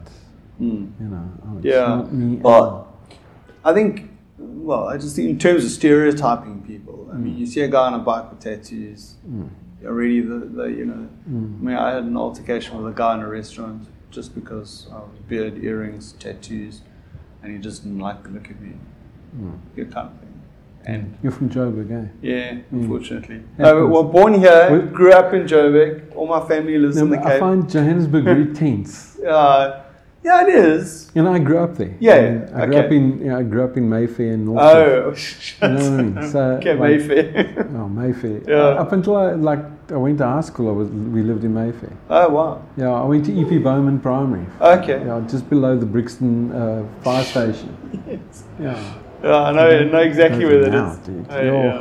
It's quite rough. But look, I mean, in those days, it was a very Italian, European neighborhood. Yeah, sure. You know, I mean, it had like a lot of immigrants that were staying there, and so it was very, what's the right word? Cosmopolitan. Cosmopolitan. Very, very cosmopolitan. Yeah. So it was a different time. I mean, it's just I find. I go to Joburg and I get like nervous. Oh, really? Yeah, I do. I like, you know, when I lived in Johannesburg, I always used to call this place Slaapstad. You know? Yeah, Slaap, I'm never going to live with that. People are fast asleep and shit like that. And then I moved down here and going back to Joburg is it's difficult, man. I struggle. Hey? You know, the traffic, it's like, where the fuck is everybody going? In such a hurry. Yeah, and like, geez, do I have to sit in my car for 40 minutes just to get to the cafe? What the fuck, you know? I just like, I find it very tense. Yeah, I know. I find it very tense. Yeah, no, I think it's, if you're there for the money and all that kind of stuff, and you're in the rat race and I think you settle into like a comfortable sort of method of coping, you know? Yeah, and I think that's what we do. That's what that's why we're such a great proliferating species because we adapt so well, you know. But if you go and come back, it's like, whoa, dude. Yeah. I did a stint working at a friend of mine's flat, literally. You know, the Vides in Greenside does flats upstairs, those fancy flats upstairs. Gave me his flat for like the week to work from. I would and I remember what it was like because my shop was around the corner. Just around the corner, yeah. And I would come down and I was like just alarmed at the litter. I mean, it had like trebled, you know, and the noise and the bustle and I was like hiding in the flat. You know, it's like I'm just tattooing in the flat. Like I'd open up for people, go down to Vida, have a coffee, and go upstairs and have them deliver food because I wasn't going out. You know, I mean, I came out off the Gautrain in Rosebank, Yeah. and I walked up those stairs, and I didn't recognize anything. Yeah. I was like, I don't like. Rosebank is all sealed off, and I've just the mall. I was completely bamboozled. Yeah. Yeah. Look, I mean, it is a different world. Well, I mean, look, I enjoy it up there. Prefer to be in Cape Town, but I seem to, because I live in Reservoir Park, which is just around the corner from Greenside. I mean, I love it. It's very nice and quiet, and it's easy for me to get to the office and all that kind of thing. And Linden, which is just there on the border, is like becoming like the next Parkhurst because they're putting up new restaurants, So I mean, I can go to my local. I used to live at 51 5th Street, Linden. Okay. Yeah, literally on the main road at the top. Yeah. That's my first house. Oh wow. Yeah. So it's a very nice area, and you don't really have to go very far to. Yeah. It's like Greenside or Emerenshaw or Roosevelt Park or Linden. You just roll out your door, walk down the road, get a beer, come home. It's great. But yeah, look, I mean, it's not for everybody. Yeah, look, I mean, I don't miss it, but I do find sometimes I would get quite frustrated here. Yeah, because things move a little bit slowly. Just a little bit getting shit done sometimes is a little bit difficult. Yeah, because I like as a Joburg person coming down here, I'm very I noticed riding a bike, the guys aren't using the indicators, they're driving too slowly, they're driving too fast. The service is crap in the restaurant, that kind of stuff. Everyone's laid back. It's fine, but I mean, I'm just like it's in my face. When it gets into production, when you're starting to do stuff. Yes. And like I put out quotes for a product. I put out not quotes. I put out requests for quotes on a product. Sent everybody the diagrams and everything. Joburg companies back literally latest was 3 days. The product's already in production with a Joburg company. I got a call today from one of the Cape Town companies. It's like almost 3 weeks later. We saw your quote and we've responded. We were wondering what you think. It's like, I haven't responded to you because quite frankly, I'm already in production. Yeah. You know what I mean? You snooze, you lose. And the guy said, there's no work. You know why there's no work. Fast asleep half time. Exactly. But that's not always the case. No, it's not always the case. There's a lot of very good people working here, and there's a lot of people who actually get stuff done. But that was a perfect case in point. And I said to Nikki, I put out about 12 requests. And of the 12 requests, only about 6 even bothered to get back to me. Crazy. Which I find amazing. And this is countrywide. It's not just Cape. Yeah, Only 6 got back to me, and of the 6 that got back, the quickest one was a company in Joburg, and they're huge. They do a lot of stuff. They were the quickest. They came back. They had the drawings were ready. They asked me if I could do expanded view. I quickly did them, sent it to them. They're already putting the stuff together. Wow. And the price, literally 10% of what I was quoted from the company in Cape Town. 10%. Wow. Was quoted. The Johannesburg company quoted me 38 Rand or 38%. No, less. It's 10%. 38 Rand per piece. Okay. The company here, 300 Rand per piece. Oh wow! Holy cow! So I don't know what the disparity is, and I don't know why. Yeah. Maybe they misunderstood something, but from what the quote says, and what I expect to be getting, they're identical from each of them. And the one is 38, the other one is 300. Yeah, chalk and cheese. And one of the companies was over 1,000 Rand a piece. I said to Nikki, these guys obviously don't want to work. Because this is I don't want a go-away quote. Yeah, they go. Yeah. You know what I mean? This is we don't want to touch this guy, go away, please. Oh, well, it's fine. Yeah, look, I mean, that's what we're doing, you know what I mean? And the nice thing is this connection's made now. So any other ideas that I have that fit this style of work that I want done, it's great. Yeah, I know what the expectation is, and I can do it, and they've got it. Yeah, that's great. So I don't know how you are for time, because we were up for an hour and a half, more than. Great chatting. A lot of shit, It's fine, man. It's going well. But I'm taking up your time, so why don't we wrap it up? I mean, I can always come again and we can chat again Anytime sometime. if you like. Yeah, well, maybe what I'll do is I'll come and get a tattoo and then we'll talk through, have a podcast while you're getting tattooed. Yeah, I'm actually going to do one with a guy at the end of October. We're doing that, so he's going to do a tattoo for me, and we're going to do a chat. And so awesome, next time I'm down in Cape Town, maybe before I come, we'll make maybe a plan. We can. I'll be further down that bike, and we can do a bit of a talk around that bike and see how we're going. Yeah. So just to wrap up, just tell me so you've got your tattoo studio here. Yeah. You into bikes? So what do you do? Do you build for people, or is it? I try not to. I've built 2 pieces recently for people, and it's too stressful. There's too much pressure, and I just don't like to work that way. So what I do, and you lose the passion. Well, I mean, it's not fun anymore. It becomes a job. It's not just creating. So what I prefer to do is I'll build something that's like in my head, and then if you like it, you put it out there. Welcome. If someone likes it, then they can buy it. The reason I do what I want to do in my head is because if nobody wants it, I'm going to be riding it and I'm going to be enjoying it. Yeah. So that's the bottom line. So what are you riding at the moment? At the moment, I'm riding. Besides the scooter. I'm just riding the scooter because I'm in transition. Yeah. I'm doing a very interesting thing, and maybe I can bend your ear on that. Yeah, sure, go for it. January 2021, I leave Cape Town, and I ride all the way up Africa, going through the eastern side, all the way up to Cairo, then to Tunis, and then into Italy. Oh, wow. Then from Italy, we'll do the whole Riviera. We'll go through the Italian Riviera, the French, go down the Spanish, go all the way through to Portugal, Faro, and all the way up into France. We'll hit like some cool spots like Le Mans, and then I'll hit Switzerland. There's some of the most insane mountain passes. I believe so, yeah. In Switzerland, we'll do those. I'll do those, and then I'll go out to Amsterdam. From Amsterdam, I'll go through Germany all the way up to Berlin, and then Stockholm, Copenhagen, Malmo, all the way through to Oulu, and then Tampere and Helsinki in Finland.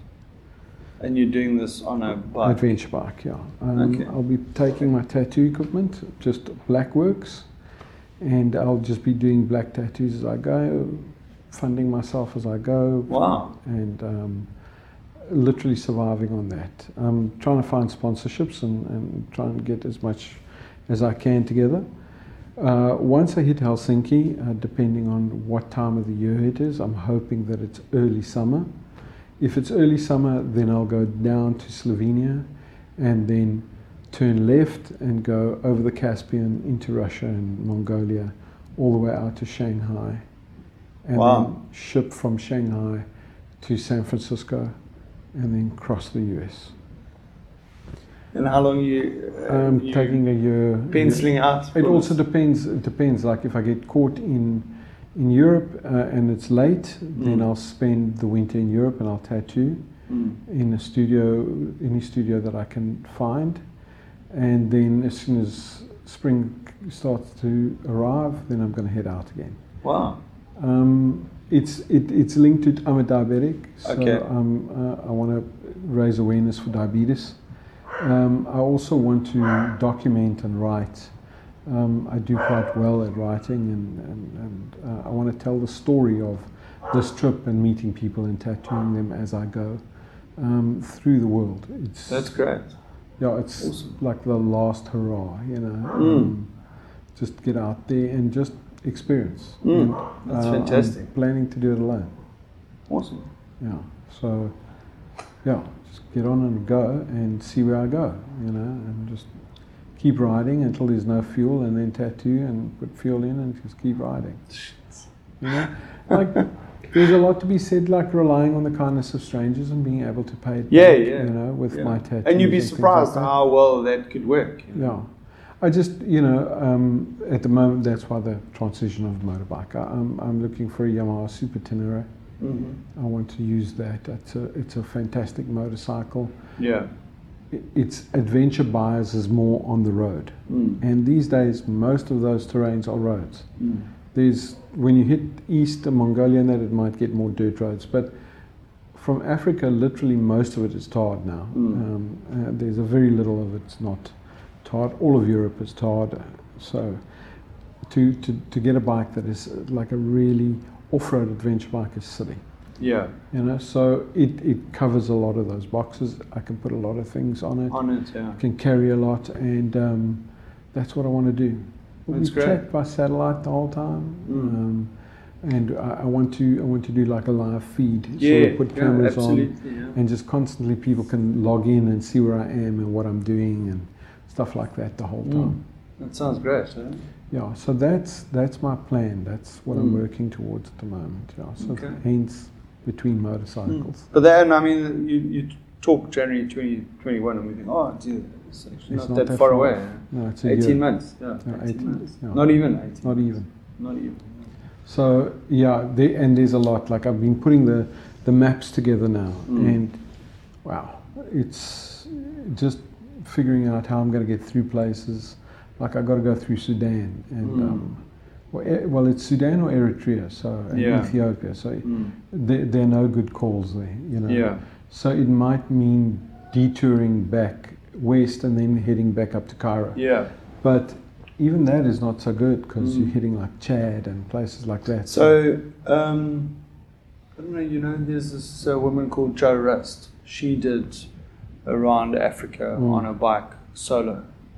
And what she did is she contacted all the motorcycle groups or associations or whatever in each of those countries and let them know she was coming. And they assisted her to get through. That's great. I think I'll probably pick up on that and use that. Yeah, you like touch base with them, you know, what should I be aware of? Which road should I take? Exactly. What should I be aware of? You know, that kind of thing. That's a good thing. Yeah. Because that's what I want to do. Is I want to take like a small little laptop or tablet with me, and the satellite that I can just, you know, I'm putting like little converters on the bike as well, so we can use the battery. I might even put another battery in, you know, and that will charge on the system as well. Yeah, that's great. I think it could be interesting. I think it could make for a great book. I think and it covers a lot of life experience. Life experience. Yeah. You know, if anything, if nothing else, you'll be telling that story for the rest of your life. You know. Yeah, and you know, like everyone was like, "Oh, it's dangerous," and "Aren't you afraid?" and shit like that. And it's like, you know, what like sitting around here is not. You know what I mean? Yeah, I mean you can cross the road and get hit by a bus. And I was inspired by my brother this time, being in Colorado. Okay. You've got to get out there and do shit. That's the bottom line. And it's a silly thing, like the funny story. We got to his place in Colorado, and he lives up in the woods. Like it's like in the forest. Yes. So this is like this area out front, man. I don't like it. I want to build a deck or something. So I said to him, "Fuck, man, I watch those garden programs. How hard can it be? We put a couple of things down, we build a deck." Well, a week later, we're finished, man.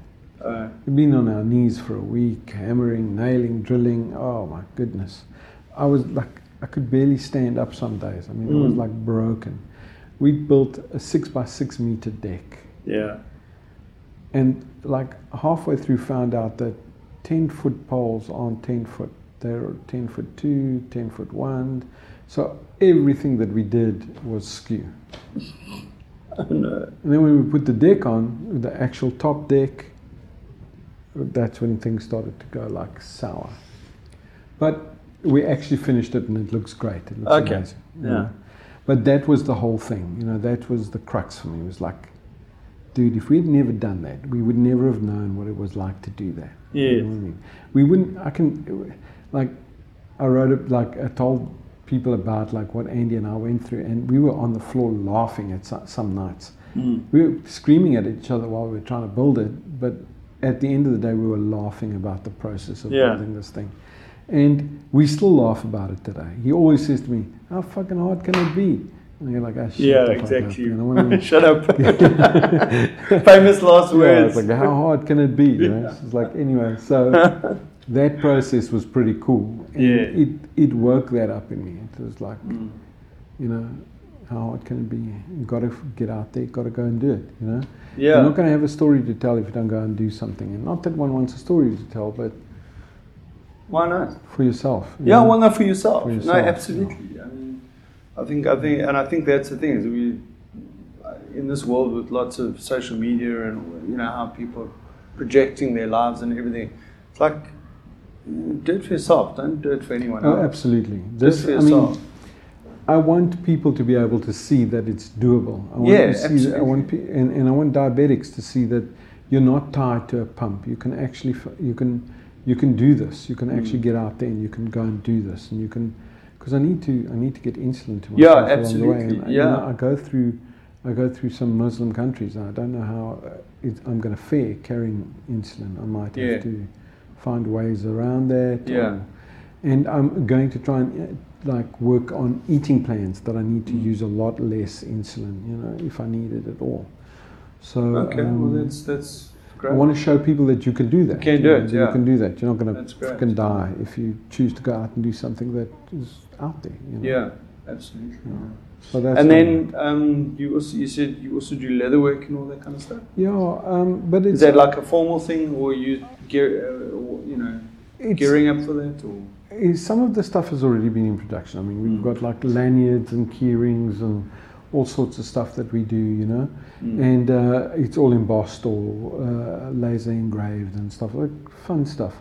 I'm trying to combine canvas and leather now, like a lot of people are, and doing these duffel bags that that have these nice webbing straps that you can actually tie them to each other and them to the motorcycle without them slipping and sliding. They're great for a Harley, for a sissy bar. You can wrap them around those webbing straps and stuff like that. So it makes life a lot easier and a lot more fun, you know. At the moment they're in khaki. Well, I'm working on like a green sort of military khaki because it's the only canvas I've been able to find readily. But I think I'm going to go and find like a nice blue or a nice red even. Do them, you know. And I've thought about red because, as it is, motorcyclists are not seen. So you can imagine this big red pack on the back of a bike, you're going to see it, you know. Yeah. So there's that. I thought of doing the webbing in something that fluoresces, but I'm not so sure about that. It's a bit cheesy. You know, you still want an element of style to the bag. Yeah, exactly. Yeah. And the small one is like a nice gym bag size. Okay. And then they get consecutive, bigger. The biggest one is an 80-litre one, so it's like really big. So that would fit like across the back of the bike and sit on top of two panniers, and it would fit comfortably on that. So it's really a nice big bag. You can get everything into it. You know? Oh, nice. Yeah. So have you got a website for that, or you I'm busy building the new Greases website. The old Greases website doesn't have any of that on. Okay. And I'm also waiting for production to finish on the prototype, so I can take some photos and put shit up, because at the moment we don't have any of that. These have just come out of prototyping, and we're making these. It's a nice thin light denim. You can wear it all year round. I'm big into the prison stripe look. I think it's awesome. I love it. Yeah, it's very like Japanese old school kind of gangster, but biker gangster kind of thing. But I love them. I think they're really fucking cool. You know, I actually was standing in Colorado in Durango, and this little old lady sidled up to me and she said, "So when did you get out?" I said, "Scaled the wall last night." She said, "Good. Just don't get caught again." And off she went. It's like just out of nowhere. Out of nowhere, yeah. You know? So talking piece. Yeah, it was fun. It was good. And like I said, you know, we're all busy customizing. This is my customizing. Yeah. Cool. Well, Milo, thanks so much. It's been a great chat. Well, if you've listened this far, thanks so much for listening to this episode. Please don't forget to give me feedback. It's always welcome. You can drop me a message on Instagram. So go follow me on Instagram, drop me a message, and we can have a conversation. And the handle there is Bearded Fen Podcast. And that, my friends, is the end. I'll catch you next time.